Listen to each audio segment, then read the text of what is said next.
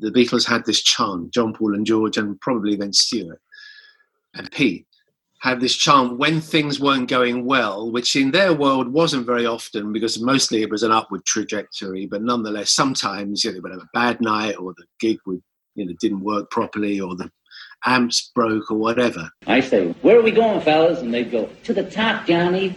And I say, where's that, fellas? And they say, to the toppermost of the poppermost. And I say, right. And we'd all sort of cheer up. Where are we going, Johnny? Straight to the top, boys. Oh, yeah? Where's that? The toppermost of the poppermost.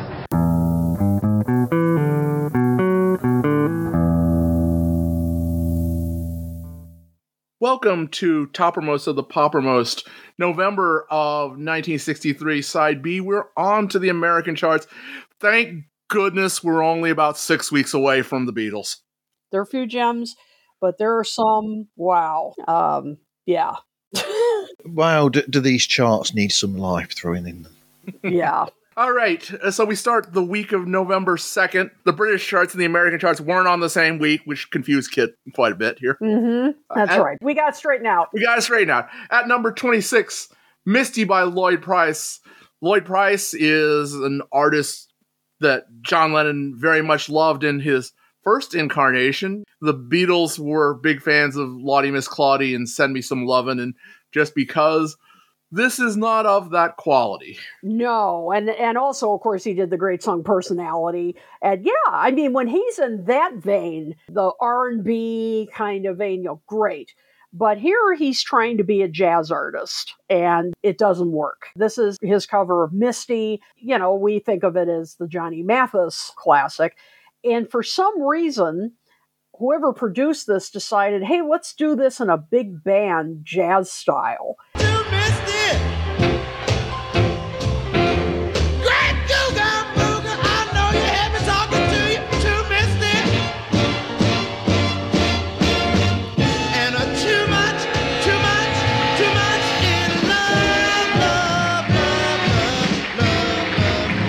First of all, it shouldn't be done that way. Doesn't work. And Lloyd Price is not a jazz singer. Yeah, his voice is all wrong for this song. Exactly. And I'm not putting him down. He's a great singer. I like Lloyd Price a lot. I agree with John Lennon. But not everybody can sing that way. Just because you can sing R&B does not mean you can sing any style. And it just doesn't work. I really don't like this arrangement. All right, the other Lloyd Price song, which we didn't mention, is Stagger Lee, which is a song that I love a lot as well. Stagger Lee, that's a fantastic song. It is. Classic. I've even sampled that in one of my own songs. Oh, cool. On Christmas night 1895, two men were hanging out in the Bill Curtis Saloon in St. Louis, Missouri. Lee Sheldon, known by many as Stag Lee, was with Billy Lyons, as the two men were drinking and enjoying the Christmas night together. However, as the alcohol was kicking in, the discussion between the two men shifted to a heated political debate. The mood quickly soured, resulting in Lyons snatching Lee's hat. Lee demanded that his hat be returned, and Lyons refused to give it back to him. So Stagger Lee took out his revolver and shot Lyons in the abdomen, killing him. Lee was found guilty and convicted of murder. This famous moment in American folklore has lived on in a few ways, though some of the details have been fabricated or changed over the years. The main change in the story changes the argument from a political dispute to a gambling one, and a card game gone horribly wrong.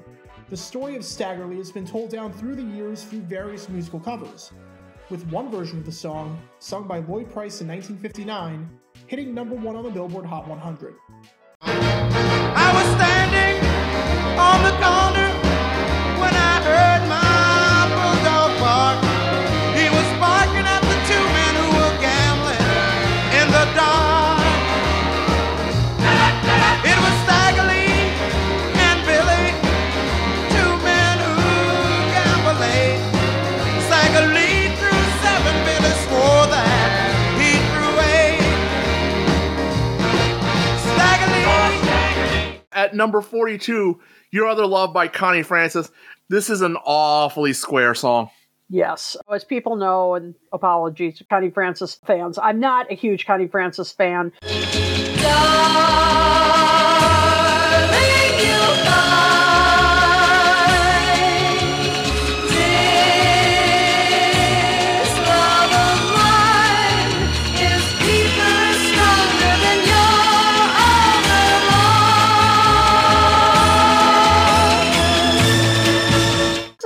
okay. Has a little bit of a Spanish flair, maybe. I thought I heard some castanets in there. Maybe. A little bit. I couldn't really tell. I was trying to figure that out. Yeah, it's an okay song. I just felt like it didn't really go anywhere. It makes Doris Day sound hip. Yeah, right. What's with the marching drums? Yeah, it doesn't really go anywhere. Just not very memorable. I mean, I don't hate it. I'm going to make you laugh here again, Kit. You ready?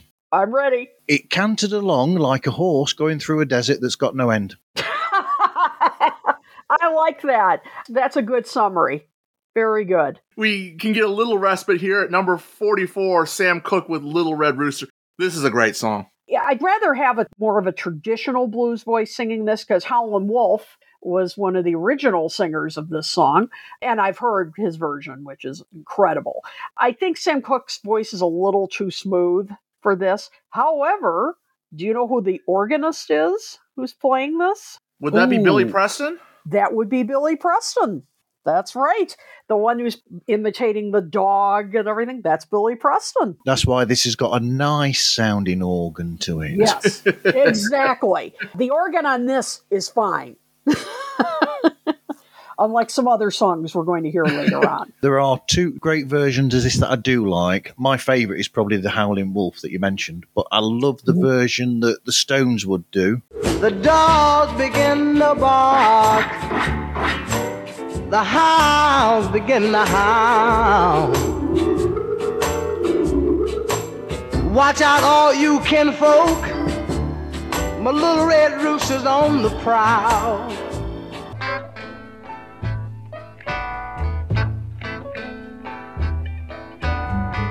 If you see my little red rooster, please drive him home.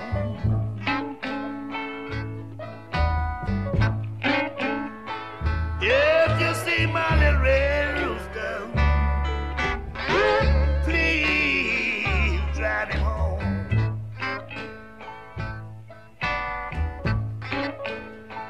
There's been no peace in the boneyard since my little red rooster's been gone.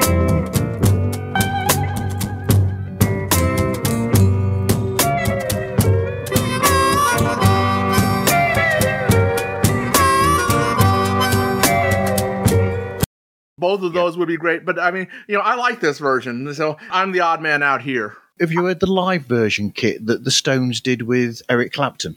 No. Oh, I'll have to check that out. That is amazing. That is really good. Where you've got Eric playing all lead solo all over the top of it. Brilliant. Ooh.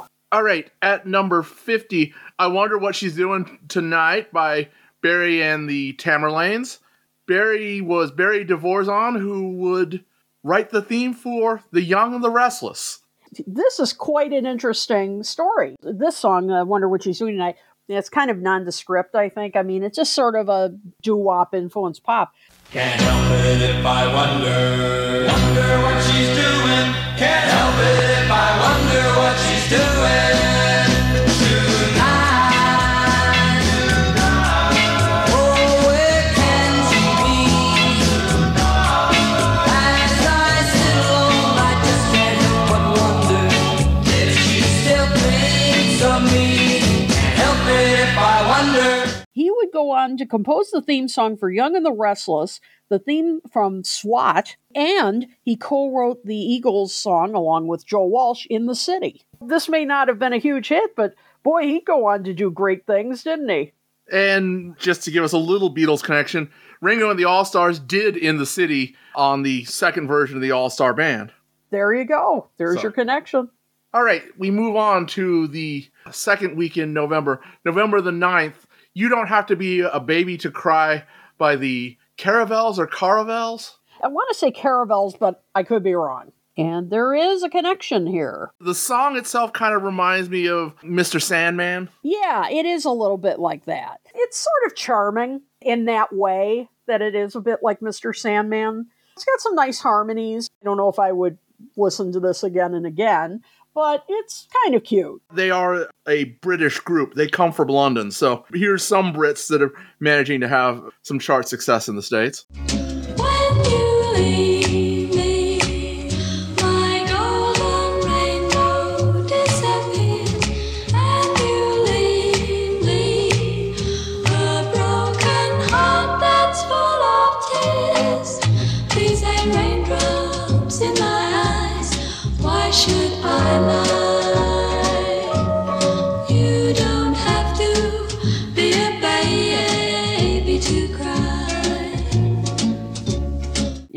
made. This is a cover. It was originally recorded by Moon Mullican and then by Jimmy Dorsey's band and then Ernest Tubb. This is me taking note, Kit, to listen to the Jimmy Dorsey version because I like Jimmy Dorsey. Yes, definitely. Check it out.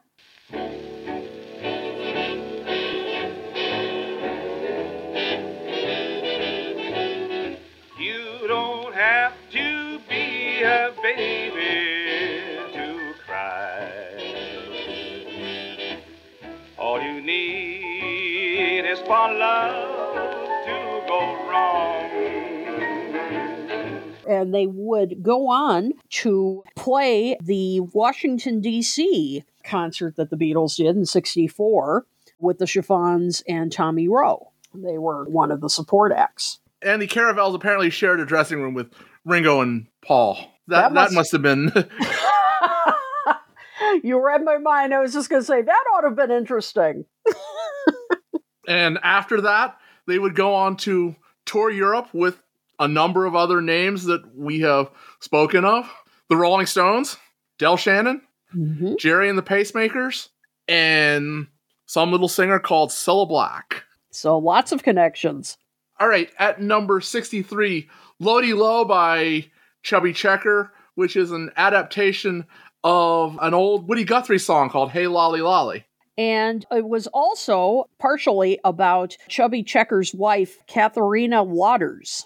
And it has kind of a hootenanny feeling about it. And it should have been because it was featured in his 1963 album, Chubby's Folk Album. I'm going to have to try to get a hold of this album. I've got to hear this. I've got a girl that I love so. Hey, lolly, lolly, lo. Her name is Lolly, Lolly, lo. Hey, lolly, lolly, lo. Sing it! Hey, lolly, lolly, lolly. Hey, lolly, lolly, lo. Well, we've talked about this quite a bit. He had to jump on the folk trend. Not surfing, apparently, but he did jump on the folk trend. It's certainly easy to sing along to. It is acoustic guitar dominated, but that beat is certainly danceable. You could probably do the twist to it. So it's the folk twist, maybe? Surfing folk with a bit of a twist. That's right. And hootenanny. And don't forget the hootenanny. Joe Loss in England would do a cover of this song and would actually introduce a dance called the Lottie Low. Oh, well, of course. That caught on. But you can still find the moves and how to do it if you want to in the Library of Dance. It was published in a book called Dances for Mods and Rockers. Love it. The other thing I want to mention is the original, the Woody Guthrie song, was done by the Vipers in 1957. That would have been George Martin as well, I think. Yeah, probably. My goodness. At number 64, Dominique by the Singing Nun. We only mention it here because whenever you get a documentary talking about, oh, well, why was 1963 so terrible? They always mention Dominique by the Singing Nun, which would go at or near the top of the charts. I think it did reach number one eventually. I'd really love to hear from our listeners as to why. Why did this song capture American listeners so much? It is kind of a mystery to me. I know some of the theories have been, well, because when John F. Kennedy was assassinated, maybe this was kind of religious and, well, but it came out before then. We're in the second week of November. The Kennedy assassination would not be for another 8 days. Ni chameau, ni diligence, il parcourt l'Europe à pied, Scandinavie ou Provence dans la sainte pauvreté. Dominique et Nique s'en allaient tout simplement, routiers, pauvres et chantants. En tout chemin, en tout lieu, ils ne parlent que du bon Dieu, ils ne parlent que du bon Dieu. When you listen to it, it's pretty, I guess, but it's in French. You don't immediately say, oh, yes, this is religious. I mean, I don't know. I just don't understand it. I'd love to know from those who were first-generation Beatles fans, why did this song capture the public's imagination so much? We'll find a way to fit it into your next class. You can ask your students. Yes, I will do that, because I would honestly love to know. At number 68, there's Mary Wells again with What's Easy for Two is Hard for One. So, come on and take me by the hand, lead me up to that preacher man.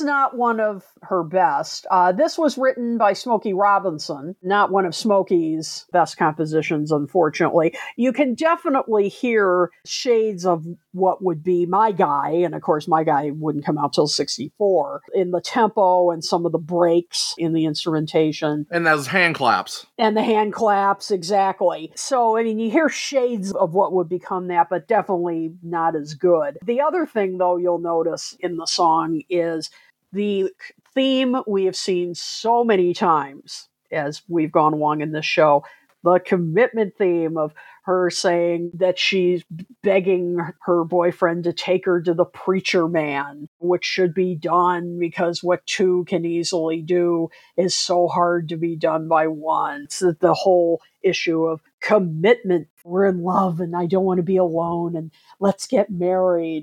How many times have we seen this in this show? Although you have to say, were this song to come out a decade later, a song with this title would have a very different meaning. Exactly.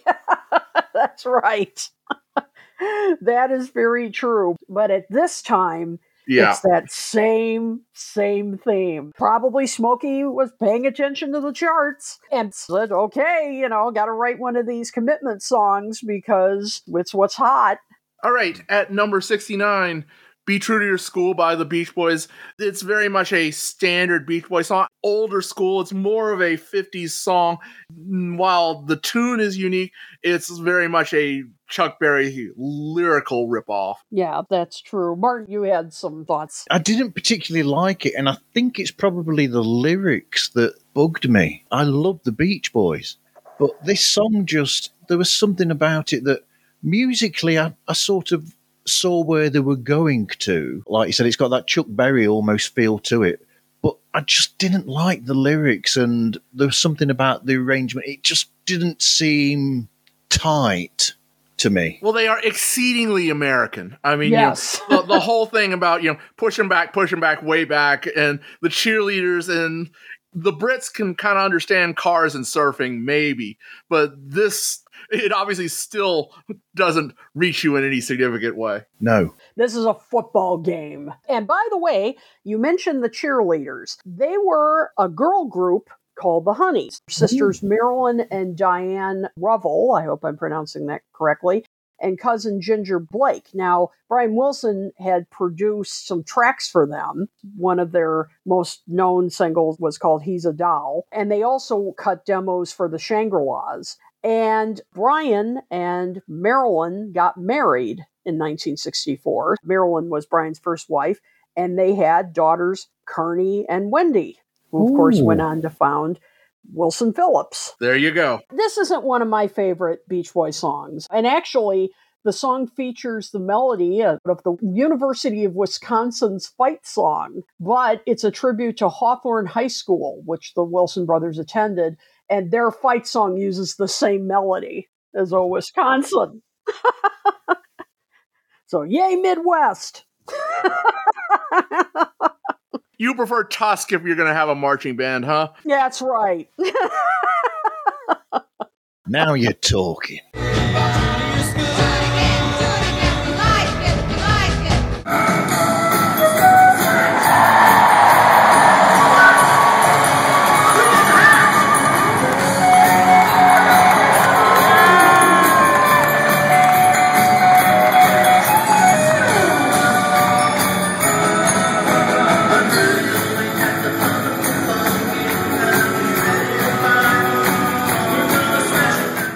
Number 78, You're Good For Me by Solomon Burke, right out of the church. Oh my God. When I was listening to this song, I forget who has said this, but it's one of those songs that when you listen to it, you make the stank face. Just saying, oh, he was so good. Just as you said, right out of the church. What a singer he was. Just oozing soul. I love his voice. And this is another perfect example of his style. Little girl, it's true, but I'm not gonna walk out on you. They say you're a good for nothing girl, but I'll stand up and tell the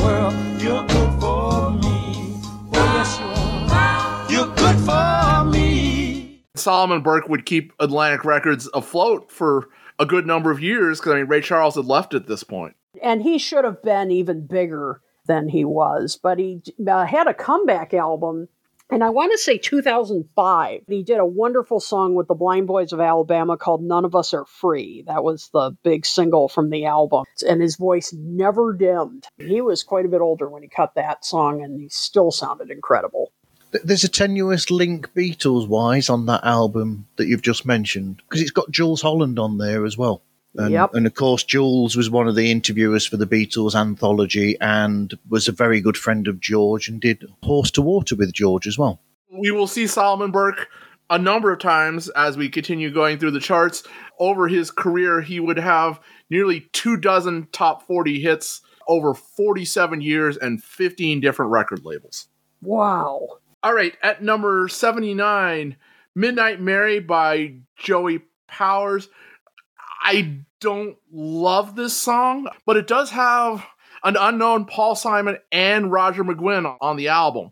Yeah, just a really weird story. This was a one-hit wonder, a singer-songwriter. He moved to New York City in 1959, and I don't know how his family had these connections, but through an introduction by family friend Perry Como, secured a job at NBC, and he was noticed by a songwriter and record producer who signed him to RCA Records. And his original name was Joseph Joe Ruggiero, but changed his name to Joey Powers, and released several singles, but no success. So he returned to Ohio State University, and apparently he was originally a wrestler there. He completed his degree and was working as a wrestling coach, but one of his demo recordings that he did while he was with RCA was called Midnight Mary, and this was heard by Paul Simon. And back then he was recording as Jerry Landis. They were Tom and Jerry at the time. Tom and Jerry, exactly. And so he recommended it to the record label owner, Larry Utel. I hope I'm pronouncing that correctly. And the song, Midnight Mary, had originally been written by Artie Wayne and Ben Raleigh, originally for the Everly Brothers. And they turned it down. And so it was released as a single by the label Amy Records, and this song took off. Went up the charts. And now you mentioned Artie Wayne. I'm going to tell you a story. You can tell me what exactly is wrong with this story. Uh-oh. Here we go. Here's how Artie Wayne describes the recording of Midnight Mary. Mm-hmm. Joey Powers and I were riding into the city from the airport, listening to a new record by the Beatles, I Want to Hold Your Hand, on the radio. Suddenly, the announcer interrupts with a terrible, unconfirmed report from Washington. By the time we walk into the studio and see the tears in everybody's eyes, we knew it was true. President Kennedy had been shot. Huh? What's wrong with this story? Didn't I Want to Hold Your Hand come out in 1964? No, well, in the U.S. it came out in 1964, yeah, right. But it hadn't even come out in the U.K. yet. It was released on the 29th of November, 1963 in the U.K. Yeah, so the sequence of events are not right. As we mentioned, President Kennedy was shot the week prior to that. So, what is Artie Wayne remembering here? Yeah, really. I think he's a tad off. So then, when Midnight Mary became a hit, Powers quickly recorded an album during the week of John Kennedy's assassination with musicians including Paul Simon and Roger McGuinn. But I don't think it did very well. And that was it. But interesting story. Yeah, I mean, the song definitely has the pop folk sound of the time, but other than that, I don't know if memorable. It's not memorable at all. No. Mm-mm. I can see why the Everly Brothers turned it down. Meet me at Midnight Mary, same place we always go. Meet me at Midnight Mary, and don't let anyone know. All right, at number 81, I Could Have Danced All Night by Benny King. This is the Lerner and Lowe song from My Fair Lady. It's a different arrangement. It's slightly more R&B.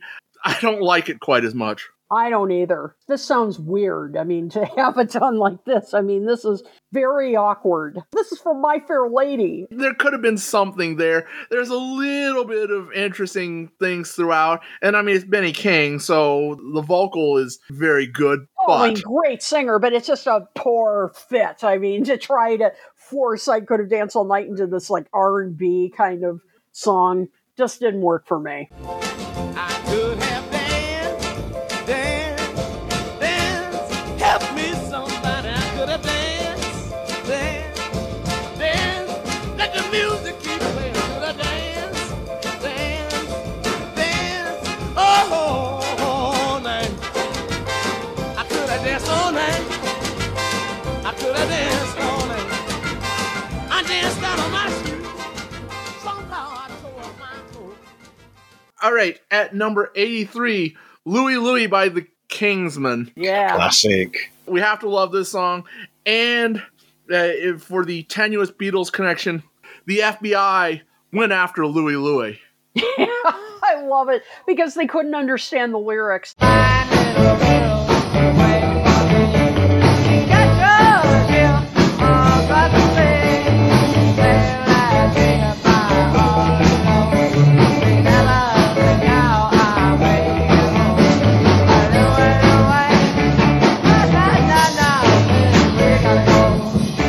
Before they went after John Lennon, they went after the Kingsmen.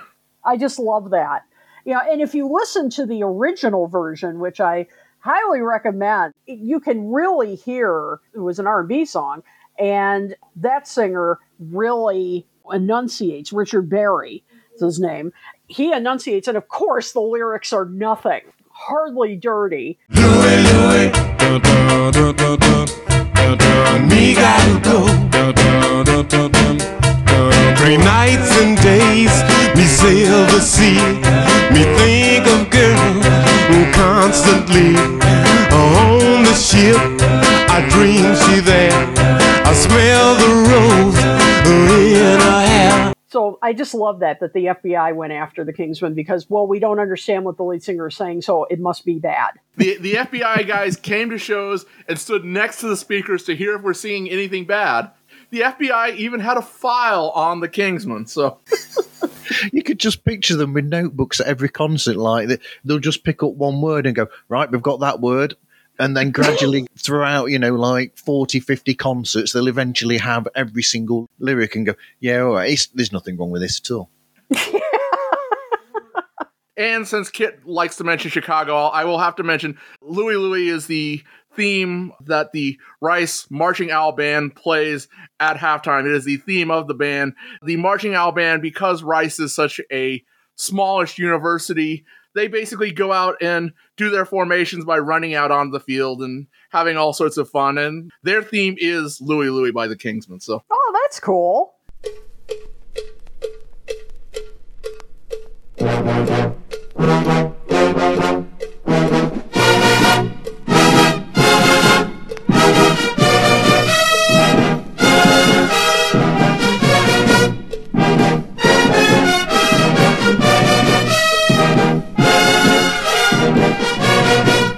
At number 84, Yesterday and You, Armin's theme by Bobby V. I sit alone in this cafe and I listen to that jukebox play, reminding me of yesterday and you.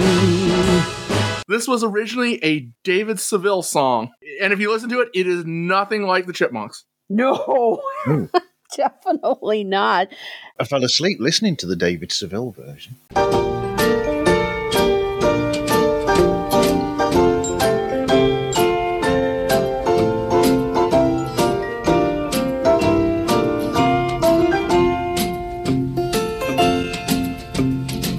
And it's called Armin's Theme. It was named after his wife. It's a shortened name of his wife. He wrote this instrumental, and I've been trying to find who wrote the lyrics, unless it may have been Dave Seville, actually.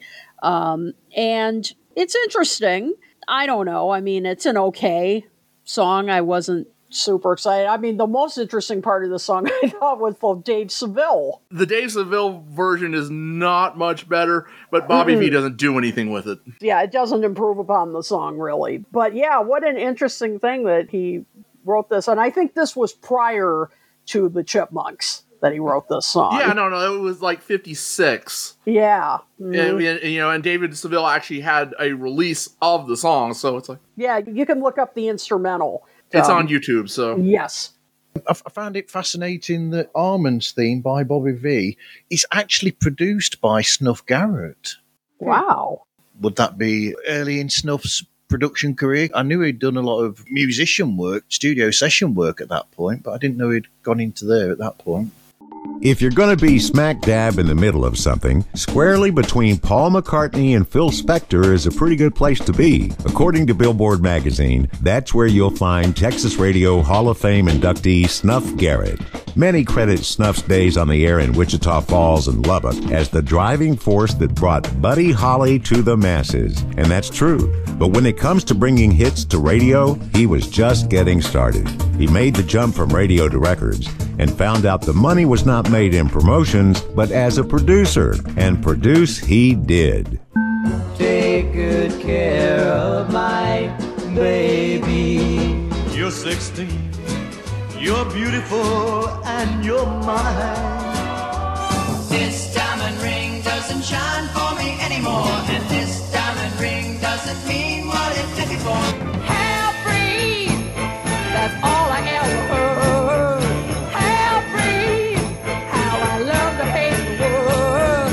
That's the night that the lights went out in Georgia. That's the night that they hung an innocent man. Snuff Garrett, a 2015 inductee of the Texas Radio Hall of Fame. All right, at number 90, a figure who we will become familiar with. And, we've been talking about folk light. We're moving into the genuine folk era. Yes. We Shall Overcome by Joan Baez. This was a gospel song that became a protest song and an anthem of the civil rights movement. Joan Baez had such a soaring voice. The 63 version that made the charts was a recording from Miles College in Birmingham, Alabama. And she would, of course, sing this as well at the March on Washington. But this is the recording that made the charts, and what a gorgeous, gorgeous version this is. And to hear the crowd singing with her, just stunning. We are not afraid. We are not afraid. We are not afraid today. Oh, deep in my heart, I do believe that we shall overcome someday. You're absolutely right, Ed. This is the beginning of moving away from the folk pop that we've been talking about in 62 and 63 and moving into protest folk. And to plug our good friend Ken Womack and his Everything Fab 4 podcast, he just recently had a special episode with Joan Baez. Yeah, go check that out. The other thing I want to mention with regards to Joan Baez, right around the same time, she did a song called All My Trials. Oh, that's yes. right. A song which Paul McCartney would cover during the 89-90 tour and release a single on it. But the interesting thing about All My Trials is Paul McCartney says that he nicked a chord from Joan Baez's version for I'll Get You. Mm-hmm. It was on an album I had by Joan Baez. There's only one thing that money can't buy. It's like D, which goes into an A minor, which is unusual. You'd normally go from a D to an A major. It's a change that had always fascinated me, so I put it in. Interesting.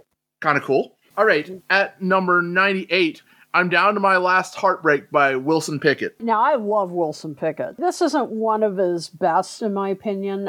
It sounds slightly swamp pop-ish in terms of the tempo and the I'm ripping my heart out kind of lyrics. And he sings this with his usual passion, no doubt about it. but it's just not one of his more memorable songs. Just not one of his standouts. Yeah, it's good enough. I wouldn't skip it if it came on my streaming or whatever. It's like, okay. But I wouldn't seek it out. Yep, exactly. Good summary.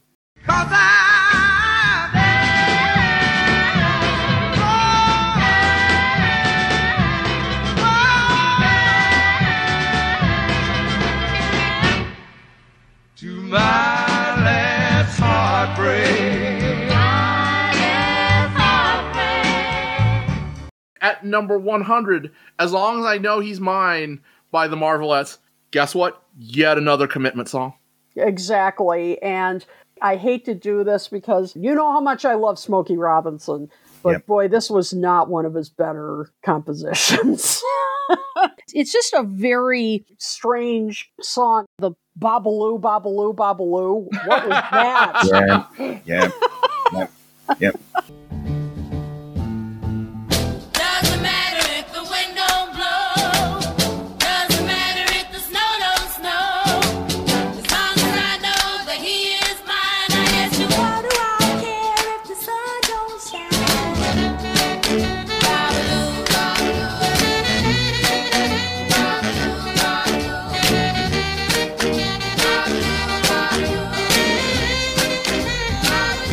Babaloo, I'm gonna stick by him, yeah, all the way down the line. Why was that background vocal chosen? The lyrics, and again, this is Smokey. Tracks of My Tears, Tears of a Clown. I mean, great songwriter. Writing, doesn't matter if the wind don't blow, doesn't matter if the snow don't snow. The snow don't snow? As long as... Well, you know, what rhymes with snow? Yeah. Blow, show, Go. grow. I just wanted this song to go. Yeah. When that line came up, doesn't matter if the snow don't snow, I physically winced. I thought, oh no. The backing vocals were strange. The lyrics needed work. You know, it just really was not very good. And, you know, this is the Marvelettes, you know, great. I mean, when they're on their game harmonically and all, they're a terrific girl group. And it's just the song didn't do them any justice. So thankfully, Smokey would get back on his game. I mean, you know, this is a rare misstep. Babaloo, Babaloo. Wait till later when we've got a Smokey Robinson and the Miracle song that's not written by Smokey that is better. Yes. Mm-hmm. All right, so we move on to the next week, November the 16th, at number 73, Dion. It's a Lieber and Stoller song. It's okay. It's very much your standard Dion sort of vocal, and nothing really new here, but it's not bad. Yep. The roof is leaking and the rain's falling on my head. I need a mile. I cry so hard, teardrops on my bed. Dribbity drop, yeah. She packed up her bags and she moved out on a midnight train. Got no brain. Martin, take it away. Yeah, basically all I put was, it's not Lieber and Stoller's best, but it's okay. Basically what Ed just said. It's all right. It was originally recorded by the Drifters, and I think you can tell. And you can definitely tell it's Lieber and Stoller by the lyrics, by the arrangement. And by the way, the backing group is the Del Satin vocal group that recorded quite a bit with Dion, but a lot of other groups as well. And they have been described as having few peers as practitioners of white doo-wop. So they were very well known in their genre. Yeah, I mean, it's an okay song. That's all we can say about it. I'd rather listen to this than the next song. I agree. Here we go. I don't hate this next song as much as you guys do, but the song at number 80 is Bad Girl by Neil Sedaka, so I'll get mine out of the way. It's good enough. It has enough of the good Neil Sedaka touches that I can listen to it. That organ is something a bit different, though. Oh, it's different. It's different. I agree with that. Hey there, she's gonna break your heart. I'm not gonna listen to the rumors that you start. Bad, bad girl.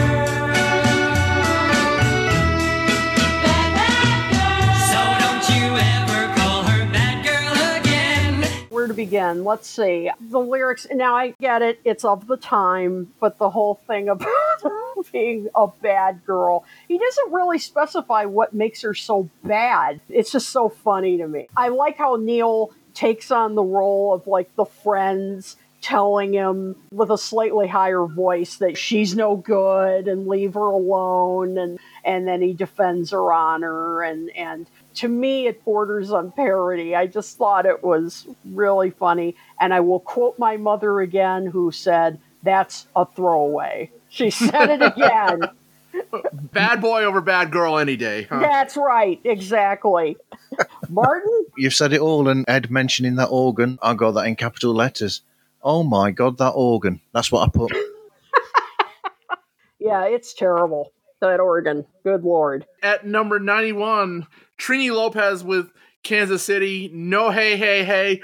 Boy, can Trini Lopez pronounce words. That's about all I have to say about his cover of the song. Can he pronounce words? You know, I mean, to me, this was like the lounge version of Kansas City. Like, the band sounds fine. He's a decent singer, decent guitar solo. It sounds so tame compared to Little Richard or Paul McCartney. Exactly. This to me, as I said, it's like if you were seeing him in a lounge and he was like, "Okay, everybody, let's go, let's rock out now." And you know, I mean, it just sounds like a little square. All that is in part because of the enunciation. Yeah. I am going to Kansas City. Kansas City, here I come. You know. Michael Bublé wants his arrangement back. Yeah, right. Well, I might take a train, might take a plane, but if I have to walk, I'm gonna fly there just the same. Yeah, Kansas City, here I come. That's right. Maybe that's it. Maybe it is the pronunciation. I mean, it just, yeah, it just sounded like he was singing to a bunch of senior citizens or something. I don't know. I don't know what it is. I'm sorry, everybody. I'm sorry to... Trini Lopez is great. I buy a hammer, great. Like that a lot. But this just sounded very... just too tame. I mean, if you're going to sing Kansas City, you've got to have that grit. You've got to have the energy. Yeah, you don't sing Kansas City.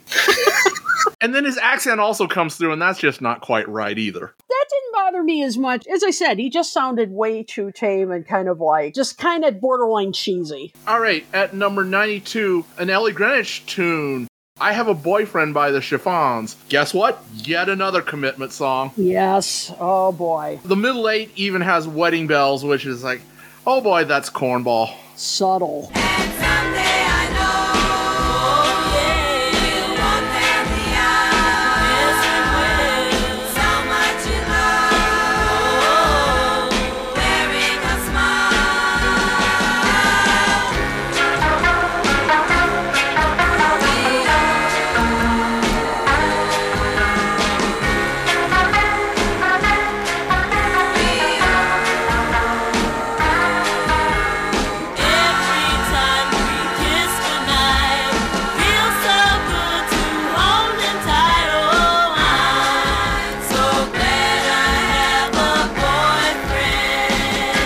This I wasn't a fan of. I mean, I understand it was the time period, but oh my gosh, the lyrics just make me cringe. Someday I know we'll walk down the aisle, so much in love, wearing a smile. Every time we kiss goodnight, feels so good to hold him tight. Oh, I'm so glad I have a boyfriend. I have a boyfriend. Whoa, whoa, whoa. I have a boyfriend. Yeah. The one thing that saved this record is the guitar. The guitar is pretty good. Yeah. I like the guitar, so... But, oh my gosh, the lyrics are so trite. They really are. I mean, you know, and I feel bad if it's the Chiffons. Another great girl group. They deserve so much better. I mean, they had such great songs otherwise. But, again, it's just yet another, as you said, commitment song. All right, so we move on to the week of November the 23rd. At number 75, Quicksand by Martha Reeves and the Vandellas. Finally, a really good song. Wow. Finally. Yeah, I like this a lot. We're all in agreement with this. You got Martha and the Vandellas. You already have a winning group, and Holland Dozier Holland, songwriting team extraordinaire. I love this. The beat on this is just so infectious. It sounds a bit like Heat Wave, but not enough to be a ripoff. Exactly. It's not a clone. This just makes you want to get up and dance. It is so good. Benny Benjamin on drums. The drumming is incredible. You got James Jamerson on bass. You just can't go wrong. It's a banger, Martin. It is.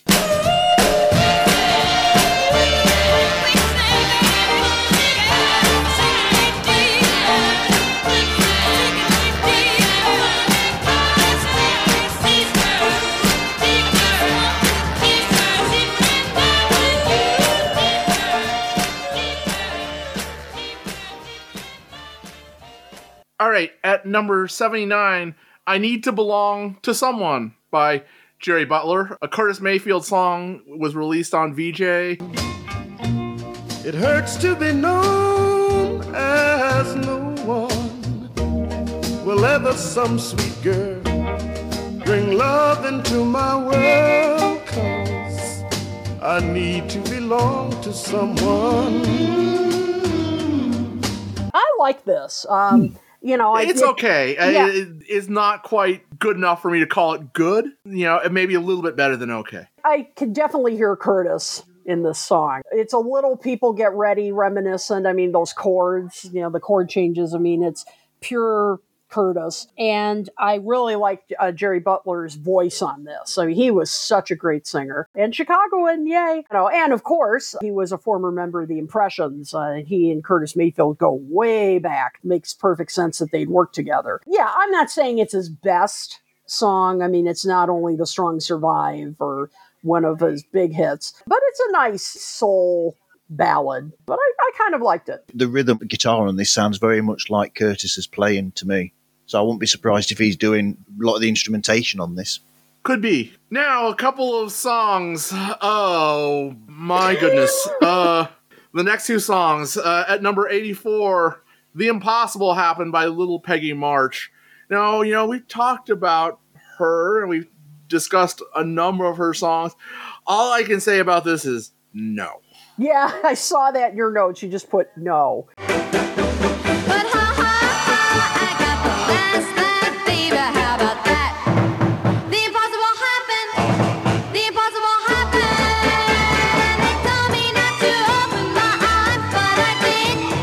I didn't care for this. The chorus with all the ha-ha-has. Didn't we give another song in an episode where the chorus was... We did indeed, yes. Yeah, forget which one it was that had ha-ha-has. I mean, what is this? Was this a trend? If so, not a good trend. And I love the wedding march at the end that they worked in, and I say that sarcastically, that I loved it. The impossible happened.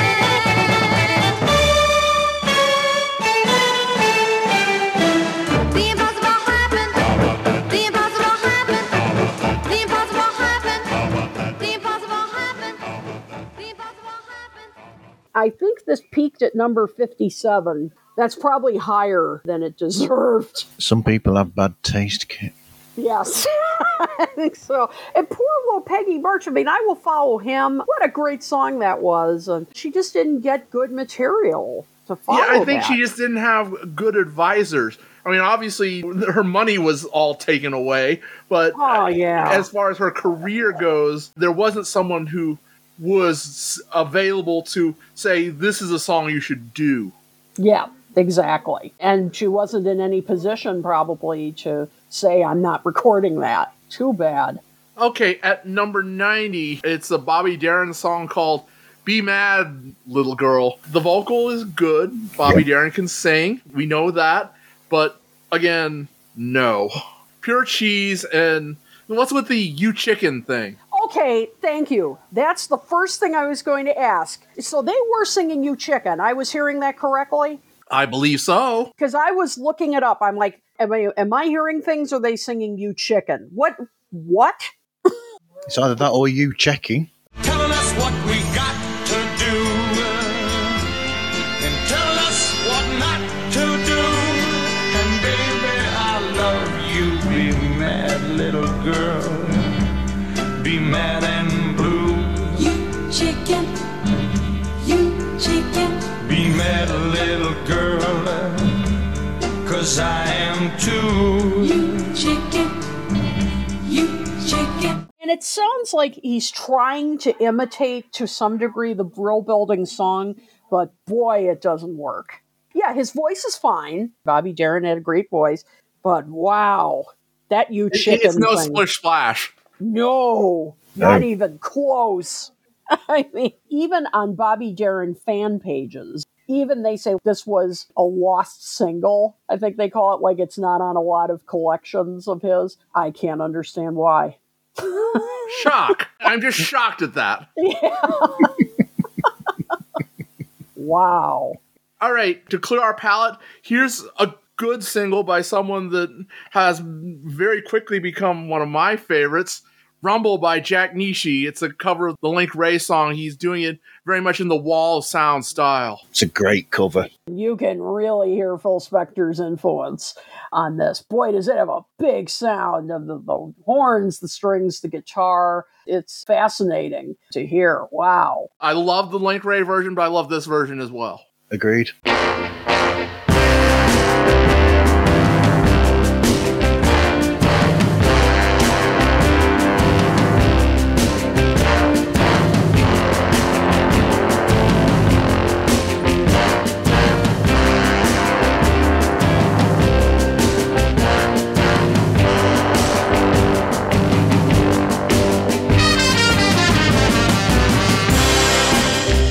At number 92, that Miracle song that you were referring to, I Gotta Dance to Keep From Crying. This just started that I'd already listened to a couple of Smokey writings for other people before now, and I was pretty much like yourself, Kit, thinking, oh, God. I wasn't looking forward to this because this was up a bit later, and I think, oh, no, come on, Smokey, come on, do something good for me. And then this started, and I just thought, oh, he's like a breath of fresh air as soon as it started, and you've got the classic Holland Dozier Holland really in their prime at this point, as they've already got Quicksand, and then they've got this, and I just thought, oh, great, we've got something that's better than we've had so far. It's not one of the greatest songs in the Miracles catalogue, but it is a good song. Gather round, you swingers and friends. Help me forget my hurt within. I'm not the only girl I ever loved, the only one I'm thinking of, and I've got to dance to keep from crying. I've got to dance to keep from crying. Oh. I mean, it's got that same feel as Mickey's Monkey, that fun party feel to it.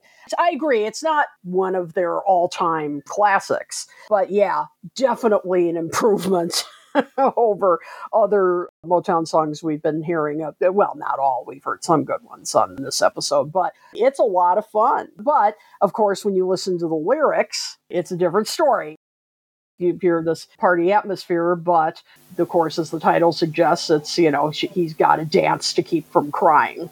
It's sort of like Tears of a Clown in a way, hiding the heartbreak. And so, yeah, it's a really interesting song. It's really good. And while I like the Miracles version, apologies to Smokey fans, I prefer the High Numbers version. Yes. You're saying, who are the High Numbers? The High Numbers became The Who. The Who, that's right. They covered this. They do a bit rockier version of the tune, and that is my preferred version of this song. Interesting. Okay. At number 95, Lena Horne with Now, another Curtis Mayfield song. Yes, and this is when she was in a period where she was becoming more politically conscious and wanted to record more socially conscious songs, and this was one of them. It's really interesting. As you said, Curtis Mayfield wrote this. Now, no more waiting, no hesitating. Now, come on, let's get some of that stuff. It's there for you and me, for every he and she. Just wanna do what's right constitutionally. It's a good record, But I have to admit, I don't quite get the repurposing of the tune of Having a Gila. Quite a departure from her jazz and Great American Songbook material. And I admire the sentiments behind it for sure. I'm not a big fan of the song. And this is certainly as political as she would ever get in her career. Exactly. And it's okay. I mean, she does it well. My God, it's Lena Horne. Had one of the most incredible voices ever. But the lyrics were a little not subtle, I guess I would say. This was not an era to be subtle in. True. No, Curtis was never subtle. That's true. Yeah, he was not known for that. That is true. But again, I admire the sentiments behind it, and her voice is terrific. At number 96, Ali Ali Oxenfree by the Kingston Trio. Once again, something which might have come from the Mighty Wind soundtrack. Yeah.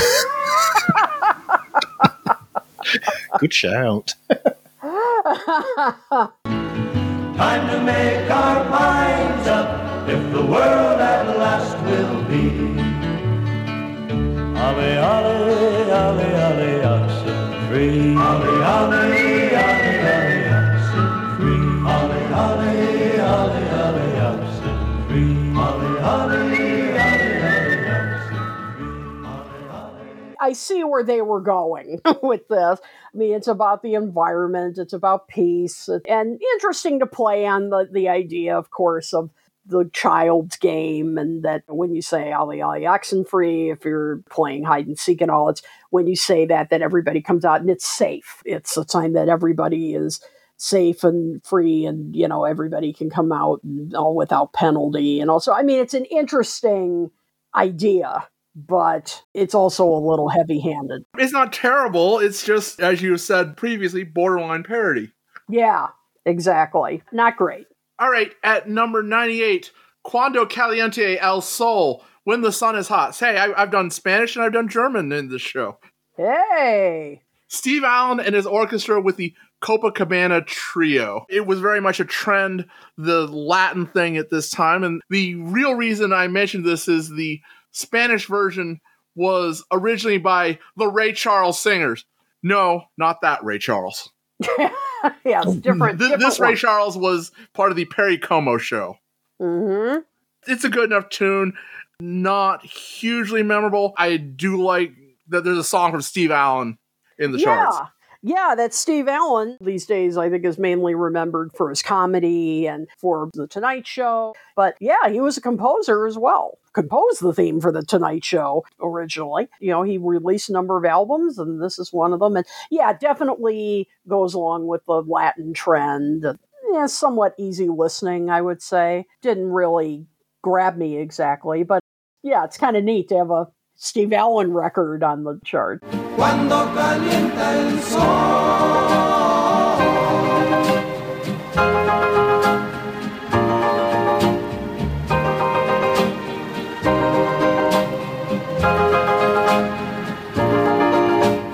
cuando calienta el sol aquí en la playa, siento tu cuerpo vibrar cerca de mí. And it very much fits in with the kind of thing that was going on like Playboy After Dark. Yeah. It's exactly the sort of song that Hugh Hefner would have on that show. That's very true. If you're a guy, you probably want a smoking jacket and a martini listening to this. That's not the first mention of that show that I've heard this week. Yeah. Anything you want to reveal? Or it's nothing at all to do with the chart. I think 3 days ago, it was the anniversary of, in 1968, the first performance was on that show of the band Deep Purple. Huh. And then just to bring this back around, there is an episode of The Marvelous Mrs. Maisel where she is performing in Miami, and she and Lenny Bruce go to see a taping of Playboy After Dark, although they neither call it that nor do they have Hugh Hefner, but, they weren't going to pay Playboy Enterprises for the rights, but that's clearly where they are. There you go. All right, at number 99, Pain in My Heart by Otis Redding. Oh my God, this is another song where I did the stank face. This is, oh man, Otis. I mean, nobody could sing like him. Oh my gosh. I mean, he sings the hell out of this ballad. Come back, baby.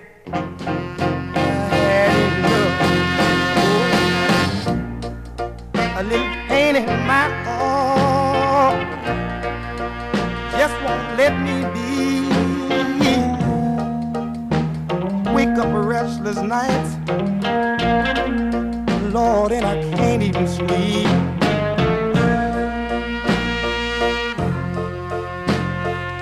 I loved this. When he sings Pain in My Heart, you feel the pain in his heart.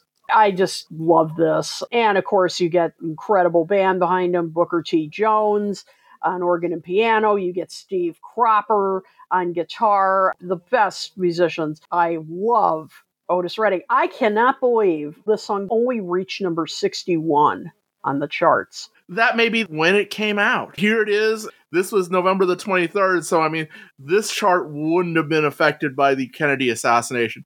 But right. The next week, who was buying records that week? Yeah, that's true.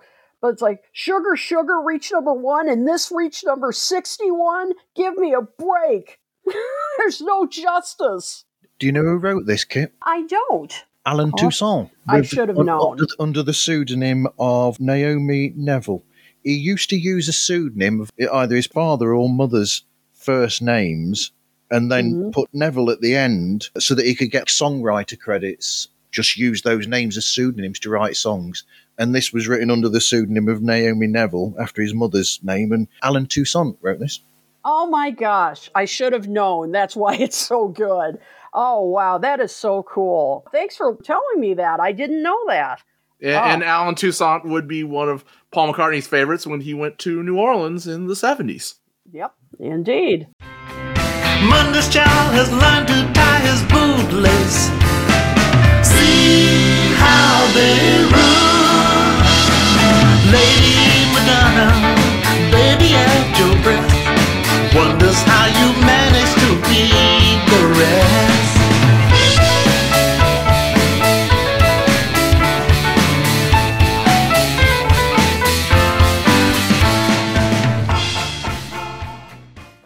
We move on to the final week of November 1963, November the 30th. At number 72, there's a song which should sound awfully familiar to all of us, Stew Ball by Peter, Paul, and Mary. It's an old folk song about a racehorse. And, well, John Lennon clearly had heard the song. I thought this was a Christmas song. Oh, Stew Ball was a racehorse, and I wish he were mine. He never drank water, he always drank wine. So this is Christmas. Hope you have fun. Near and the dear ones, old and the young. So make it Jamaica. We'll dazzle you with turquoise. Make it your own. We will excite your imagination. Make it Jamaica. We will surprise you with Shakespeare. Your new island home. Come back to the way things used to be. The tune had been around. It wasn't original to Peter, Paul, and Mary, but the arrangement of the Peter, Paul, and Mary and John's arrangement of Happy Christmas, well, they're a little bit close. Yeah, I mean, this song actually dates back to the 18th century, and then Woody Guthrie recorded it, and, Lead Belly has recorded it.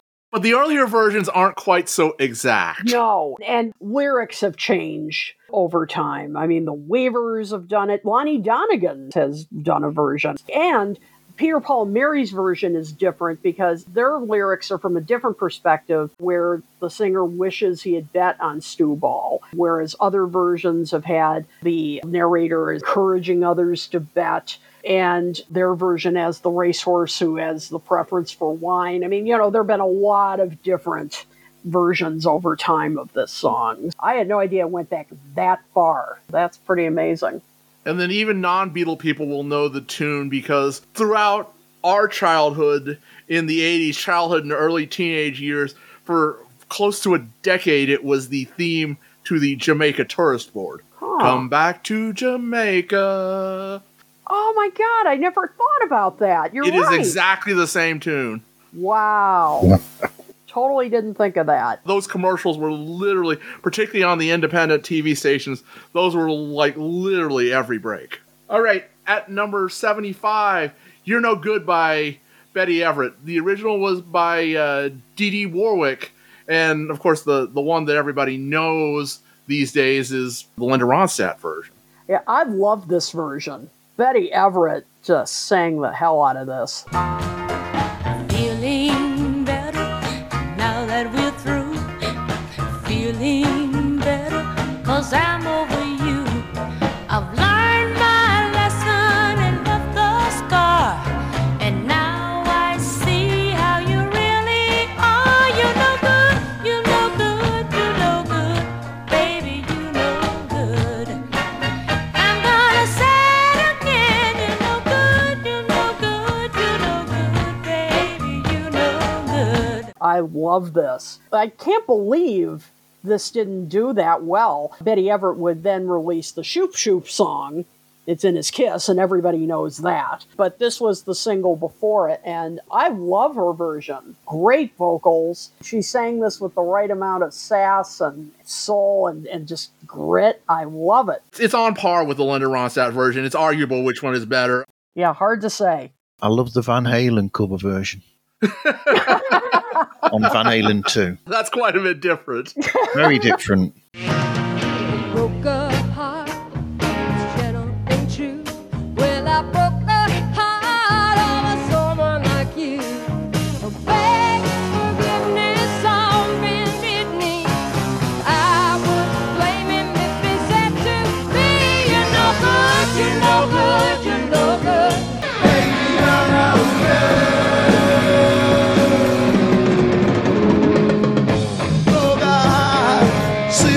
True, oh God, someone like you, look into me. I wouldn't blame a baby if you set you free. At number 80, Girls Grow Up Faster Than Boys by The Cookies, written by Keller and Goffin, arranged by Carole King, and produced by Jerry Goffin. Oh boy. I did not care for this. Won't you take a look at me now? You'd be surprised at what you see now. I'm everything a girl should be now. 36, 21, 35. I tell you, girls grow up faster than boys do.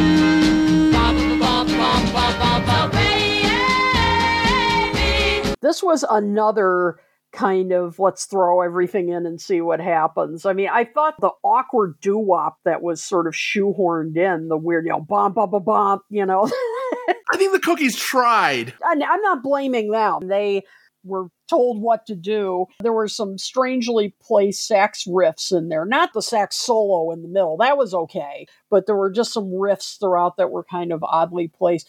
And the lyrics. At one point when the lead singer is talking about trying to entice the guy and listing her measurements. Oh. Yeah. Jerry Goffin, I can understand. Jerry Goffin was, he was a bit of a misogynist. We know that. I mean, if I had been Carole King, I would have been like, you are taking that out now. That was just awful.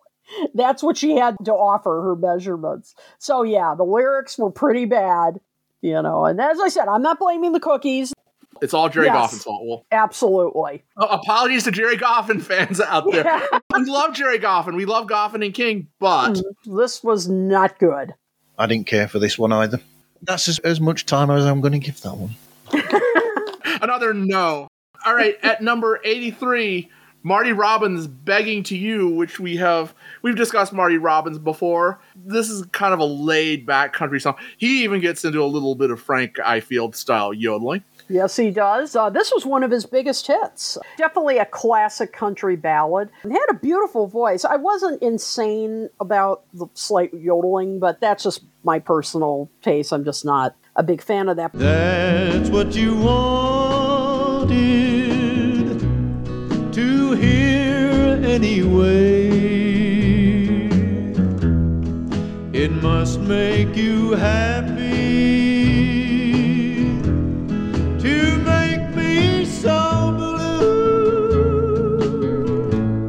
What a pitiful sight I must be tonight, begging to you. I like the rest of his vocal performance on it. I mean, he really had a beautiful, beautiful voice. I like the acoustic guitar work on this as well. I might have liked the tempo upped a little bit. It's just a little bit too laid back for my taste. Yeah, this was one of his biggest hits. He continued to perform it for much of his career. Went to #1 on the country chart, and it did well on the pop charts as well. All right, at number 85, the Supremes are finally going to shake off that no-hit Supremes label. When the love light starts shining through his eyes, first off, what's the deal with Supremes and these exceedingly long titles? Yeah, this is a great example of Holland Dozier Holland. And this is, I believe, the Supremes' first collaboration with Holland Dozier Holland. And this is an example, I think, of how they learned how to write for the Supremes. This did well for the Supremes in that this was their first top 40 hit. But too long a title, too long a phrase for the refrain. And I think overall this recording is too busy. There's too much going on.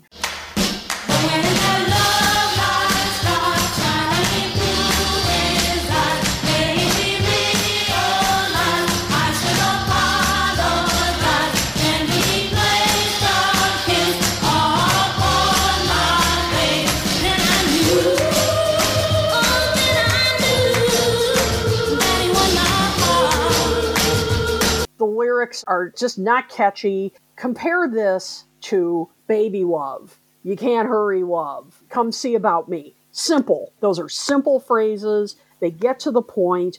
The arrangement on those tracks, much simpler than this. They're not simplistic, but they don't have everything but the kitchen sink.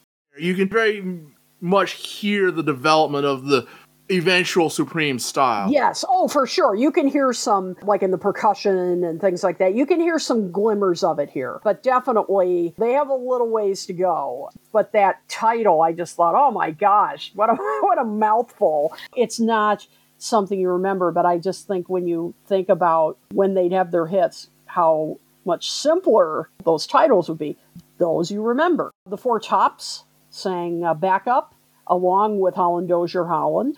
As I said, too busy and not catchy. I can see why it wasn't a big hit. Well, it got to number 20. There's a little change in the beat. You hear the drums just directing things a little bit right around 2 minutes, and I really, really like that. Mm-hmm.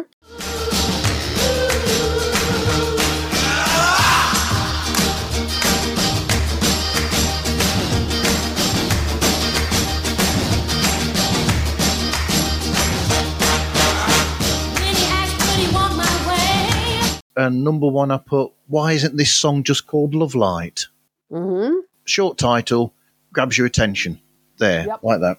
And then that note that I'd put, I didn't write down where it was in the song, but I actually wrote, why hasn't it been like this up till now? And that must have been what Ed was on about, where it just, there's that thing with the drums. And that's where I suddenly thought, where's this been up till now?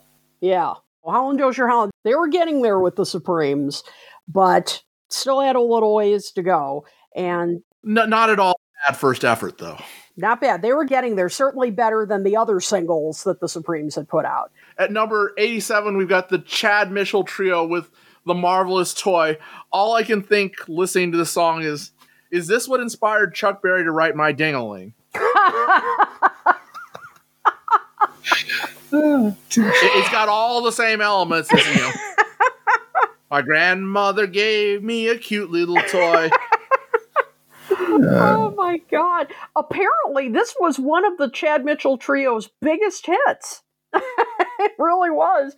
And I guess they never cleared up what the damn toy was. It's something that goes buzz and beeps, and for some reason in the middle it turns itself over and it's got 2 green buttons on its posterior. Yep. I never knew just what it was, and I guess I never will. The first time that I picked it up, I had a big surprise.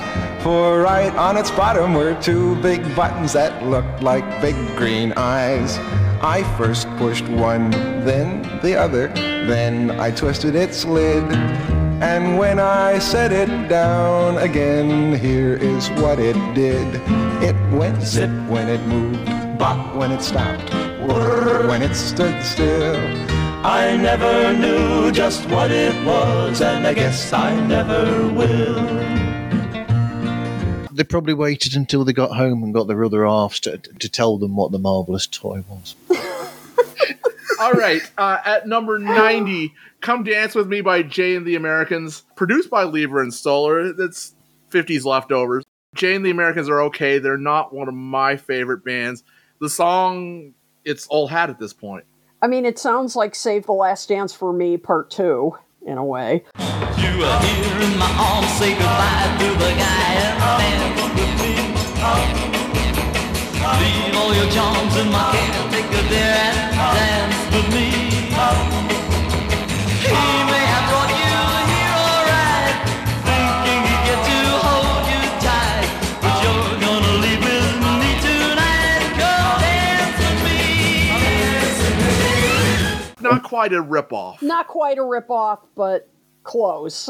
Definitely sounds like a Drifters leftover from the 50s. And yeah, that's all right. I wouldn't turn it off immediately if it came on the radio, but not a standout. I like Come a Little Bit Closer way better than this, for sure.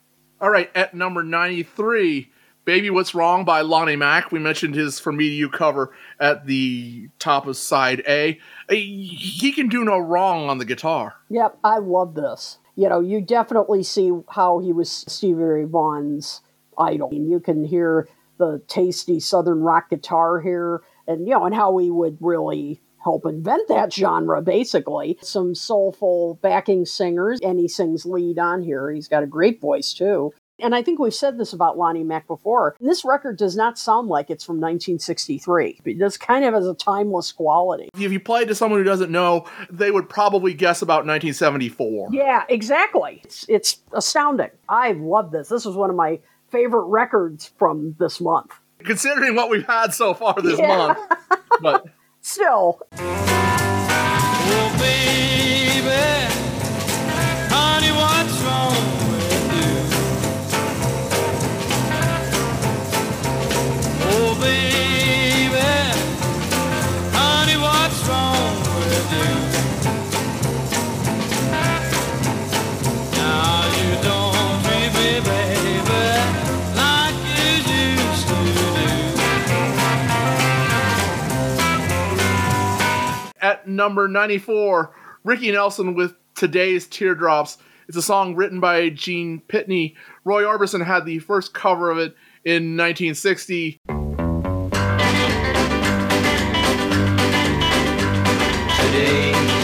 teardrops are tomorrow's rainbows, and tomorrow's rainbows I will share with you. So dry your eyes, girl, dry your eyes, and we're gonna see skies blue. Hello, Mary Lou Part 2. Yeah, it's not one of his more memorable ones. Definitely country influence. Ricky Nelson could sing country tinge songs well. And I liked the piano in this. Kind of a boogie-woogie sort of piano style. But other than that, just not one of his most memorable tracks. Yeah, I mean, Roy's version is better, but it's still not one of Roy Orbison's best. No.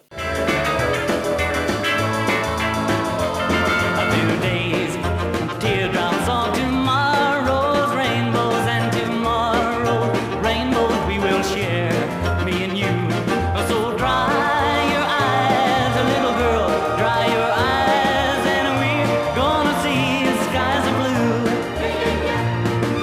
Even Roy Orbison's version, he had a lot of pitney affectation to his voice. And I think Ricky Nelson does the same thing on his version.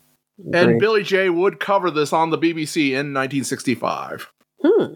Billy J. Kramer and the Dakotas sign off for the song called Today's Teardrops. Today's teardrops are tomorrow's rainbows, and tomorrow's rainbows I will share with you.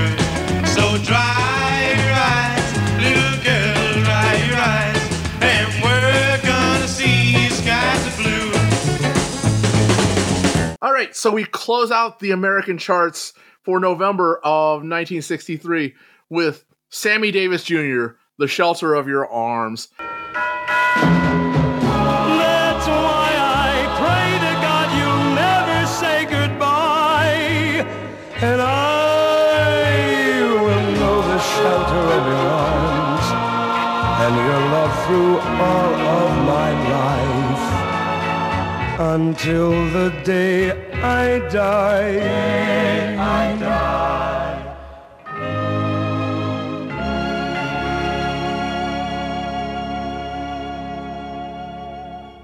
This song was pretty successful for him. This was considered kind of a modern song. He recorded this album, also called The Shelter of Your Arms. There were a number of other covers that he recorded, but he wanted some new material as well, and this was one. Don't love the song. I love his voice. Look for his medley of Beatles covers that he did in Vegas.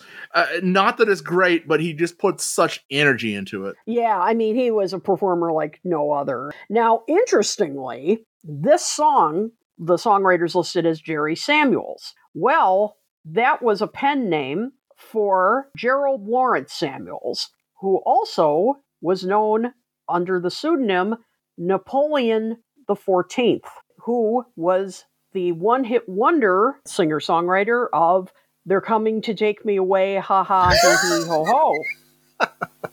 We have to mention it. Paul McCartney says that song would influence Magical Mystery Tour. Oh, you're kidding. The whole Coming to Take Me Away thing. Paul McCartney goes, oh yeah, I got that from They're Coming to Take Me Away. Oh my God. Oh, that's so funny. So, yep, the same guy wrote The Shelter of Your Arms. Wow. We will close out our mention of Sammy Davis Jr. When Ringo hosted Saturday Night Live in December of 1984, right after the opening credits, he did a medley with Billy Crystal in blackface as Sammy Davis Jr., something which would never be allowed to happen today, but it is also amazingly funny. Yes. I kind of remember that. Sammy Davis Jr.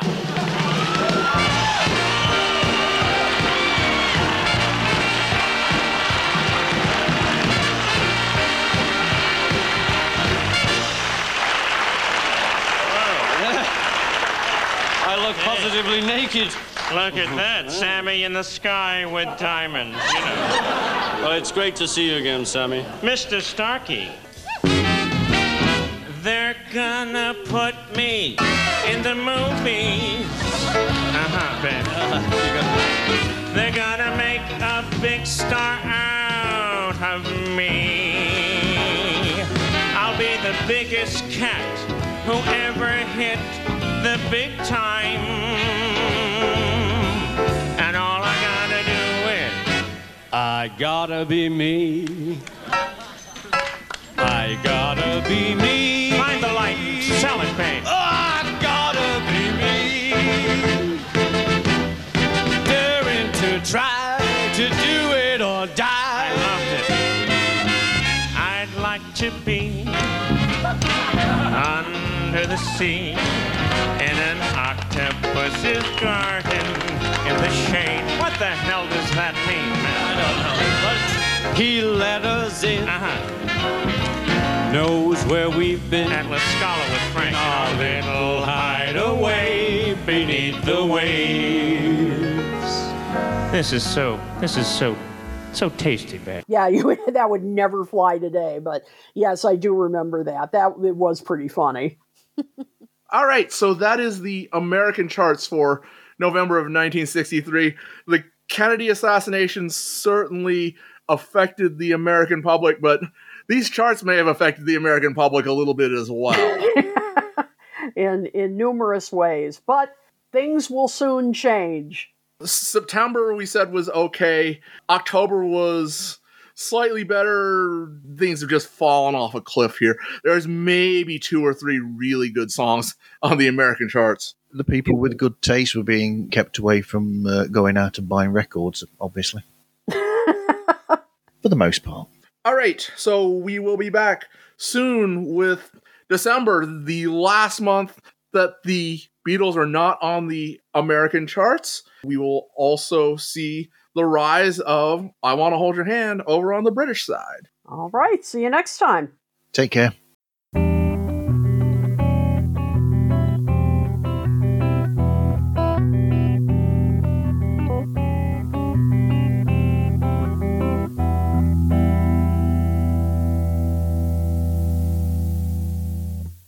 There was a piece in the NME, a news piece, that said the Top Rank Records. Remember when Top Rank had a record label?